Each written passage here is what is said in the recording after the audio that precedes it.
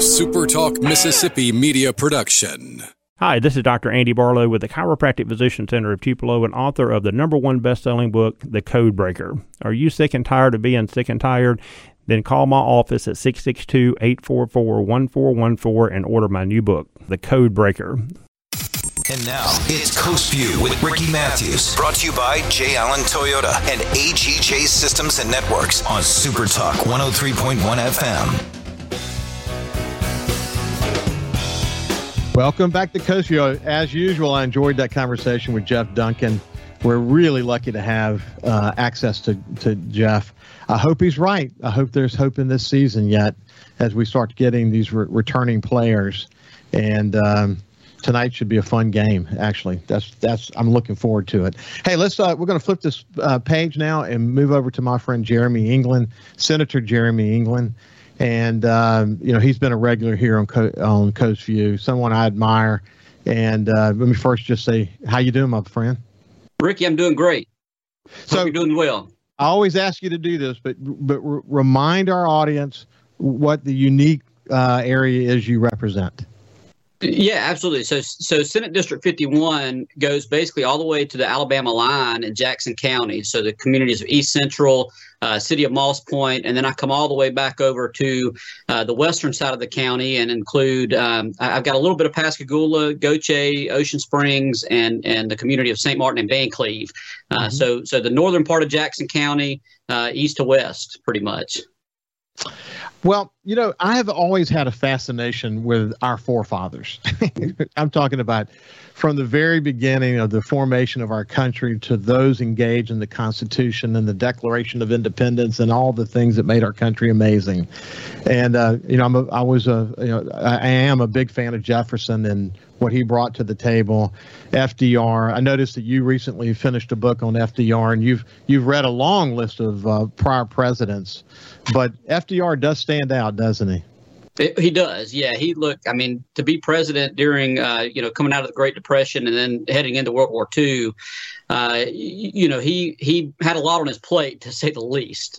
So by virtue of where he was, and look, one thing that I found very enlightening about that was that he was dealing with big figures all over the country, or all over the world, really, with Churchill and Stalin and Mao and other folks. And he sat down at the table and led, even among those big personalities. So he was a leader.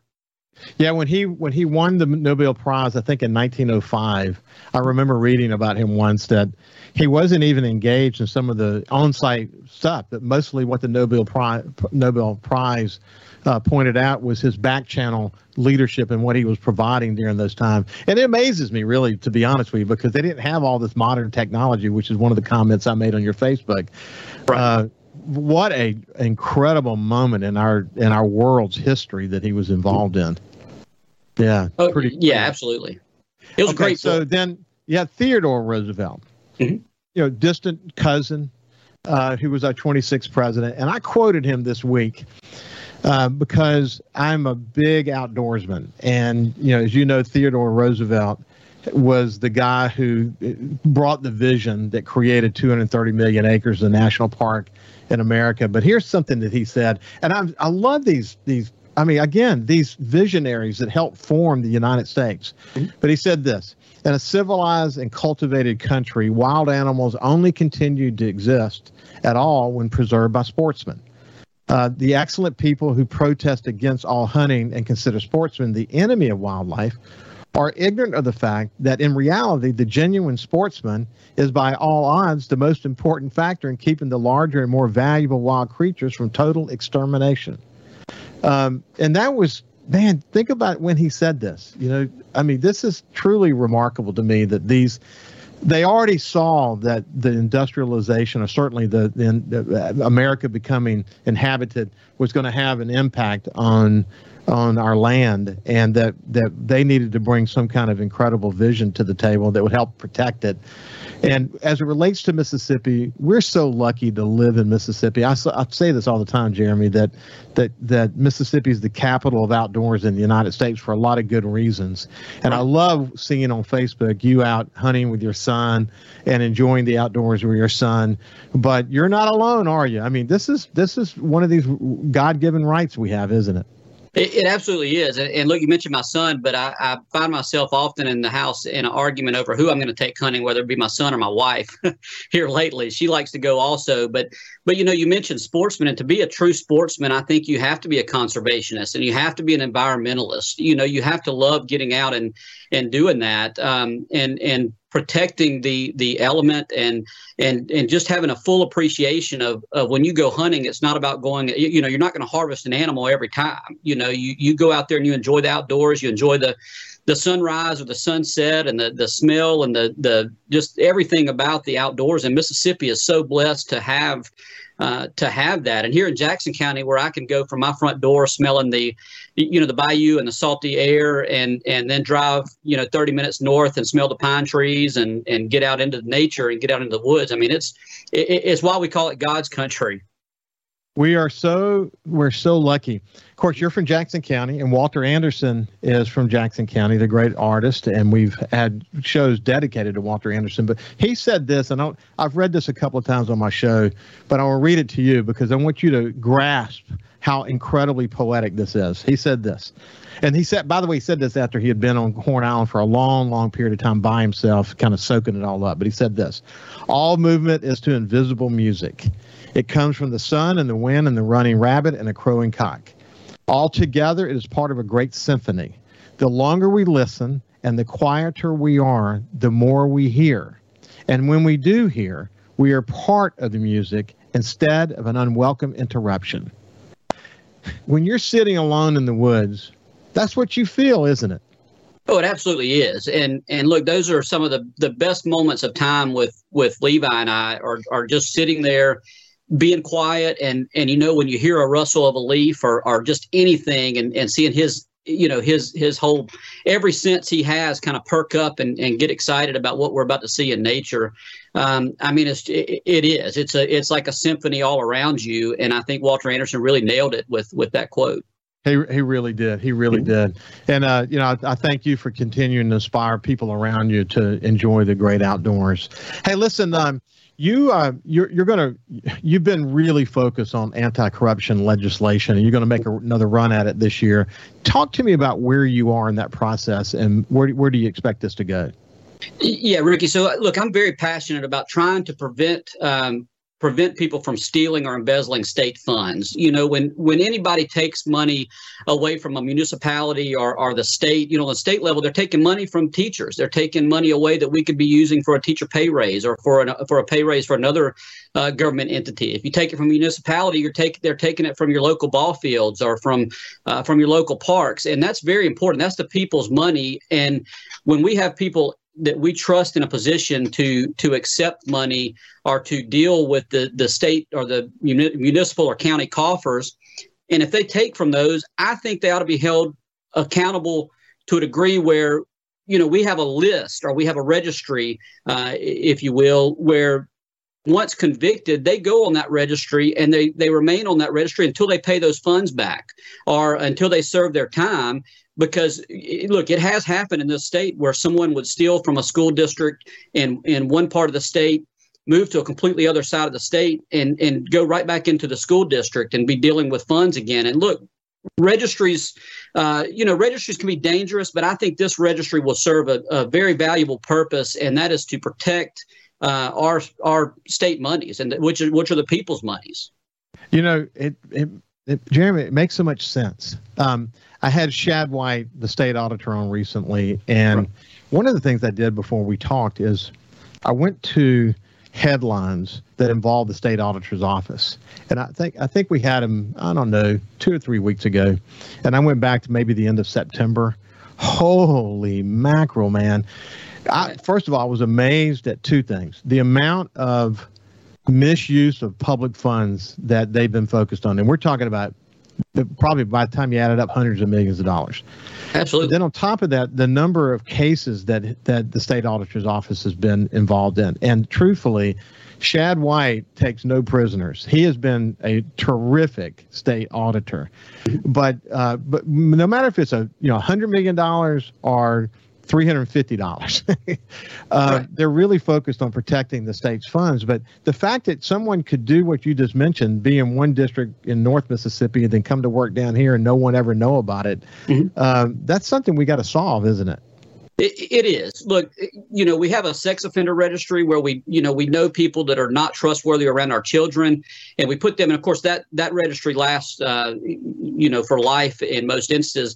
But it's also important that these folks have proven themselves not trustworthy with the people's monies, and we need to make sure that hiring entities within our government understand that this person is not trustworthy or that they have not paid back their fines. And look, the law that I'm crafting will build in an incentive for them to pay that back, to pay the monies back and any retribution back, because they can have their names removed from the list that way. And look, we just have so many instances where the money's not being paid back, the time's being served, and then folks are just getting right back into it. And look, once you steal once, it's not unlikely that you're going to do it again. I hear you. This is Senator Jeremy England, and we're just kind of talking about what's on his mind these days. When we come back, I want to talk more about workforce development. Is going to be, it comes up all the time as it relates to economic development, educational opportunities at places like Mississippi Gulf Coast Community College. It's one of the most important things we can do, and I know this is something you've been talking about for an awful long time, and it's one of our keys to success, to be honest with you. When we come back, we'll continue that part of the conversation and see what else is on Jeremy's mind. We'll see you after this break.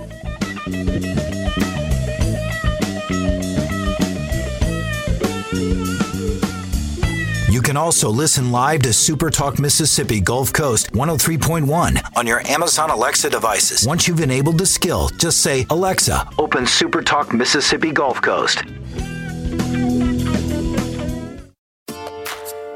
Talking to the people that help make the coast such a unique place to live.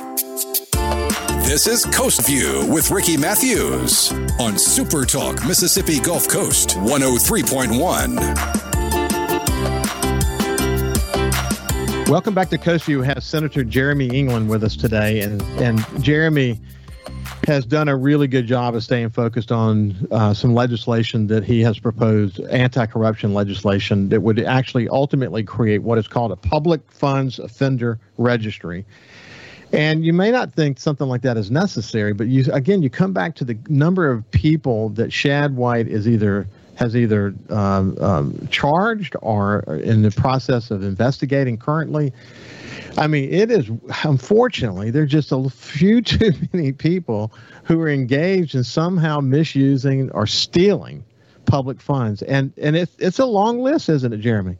It is. It's unfortunately long, and I'm hopeful that this will help add an additional level of deterrent to people not to do this, but also to remove people from the system that are proven to be offenders. Well, good luck in your efforts on that. Let's shift gears. When I have Mary Graham from Mississippi Gulf Coast Community College, I'm a product of Mississippi Gulf Coast Community College. I talk about it all the time. The community college system in Mississippi is one of the best in the United States. Mississippi Gulf Coast Community College is one of the best in the state. Therefore, they're one of the most important, strongest in the United States. But their efforts to reach out to industrial partners and be focused on job skills development, which is it's just as significant as sort of the educational side, which is if you're going on to a four-year university. Their partnerships with Ingalls, and this goes on and on, but we talk about job workforce development all the time. We can't do enough in that area, can we? No, we can't. And like you mentioned before, this is so transformational for our state. We always worry about brain drain and what we can do. And look, when I've talked to developers and to other companies looking to come into Mississippi, that's one of the first questions they ask, or one of the first things they talk about is workforce development and having a trained and available and ready workforce. And Dr. Graham has been instrumental on that. And look, my wife's also a product of Gulf Coast Community College. So we've got a frame hanging up in the house with that as well. But looking even further, that community college and high school, what we've got in Jackson County that I'm really proud of is our Economic Development Foundation, the Chamber of Commerce here in Jackson County, and the United Way Foundation have put together a plan they call P3. PAPP-3, which is passion, purpose, and paycheck.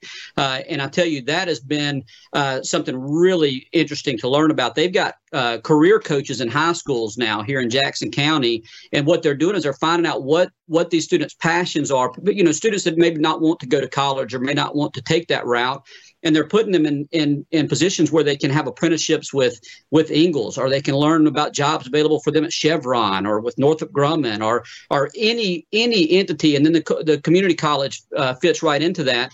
And look, Ingalls has this great program where they do a signing day for apprentices that come in, and they're going to go to work at Ingalls, and they treat them just like an athlete. They're proud of those students coming into their system, and these students are proud to sit at a table and sign that document and say, look, I'm going to start my career right out of high school, and I'm going to have a great job. And man, what a great honor for them, and what a great thing for Mississippi to be able to build on that, and just to have a great workforce development program. I'm committed to making sure we do everything we can to assist that.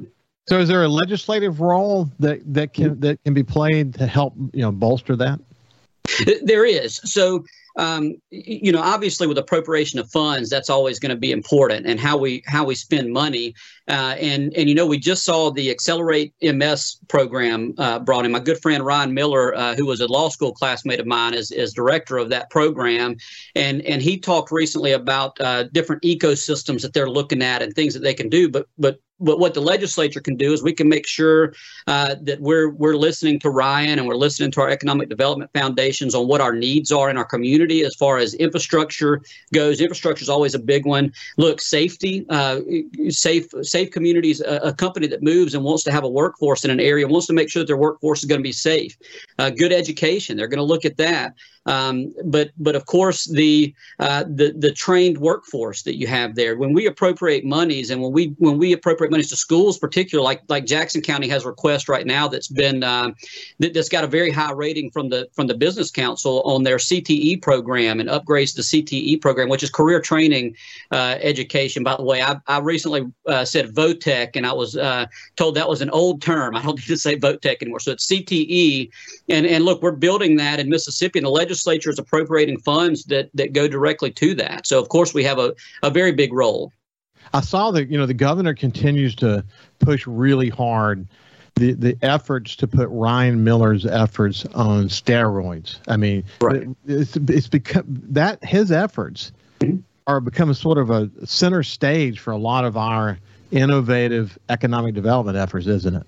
It is. And look, Ryan was here I guess it was a couple of weeks ago at Pascagoula High School. They had an apprenticeship day. It was apprenticeship week, and they had a day there at the CTE Center, and we were fed by students there. Well, Ryan was able to hear from our Economic Development Foundation folks, Mary Martha Henson, and we also talked with Paige Roberts. So he heard what we're doing in Jackson County, and look, it's impressive, and I know he left impressed. So I think that will help him in this very big job that he's undertaking. I know all those players very well. One last point, because we're coming to the end of our time together. I'm hoping the virus doesn't impact your session. As you pointed out to me in your note this morning, you haven't had a session yet that didn't have some kind of normality to it because of the pandemic. So good luck on that point. Continue to be a good leader, man. Stand for what you believe in. I've always been impressed by that, and keep up the great work. Thank you, Ricky. I've learned to be nimble when it comes to this virus, so we're ready to go. You bet, buddy. You bet. This has been Senator Jeremy England. And anyway, have a great day, and we'll see you tomorrow. Thanks so much, Ricky.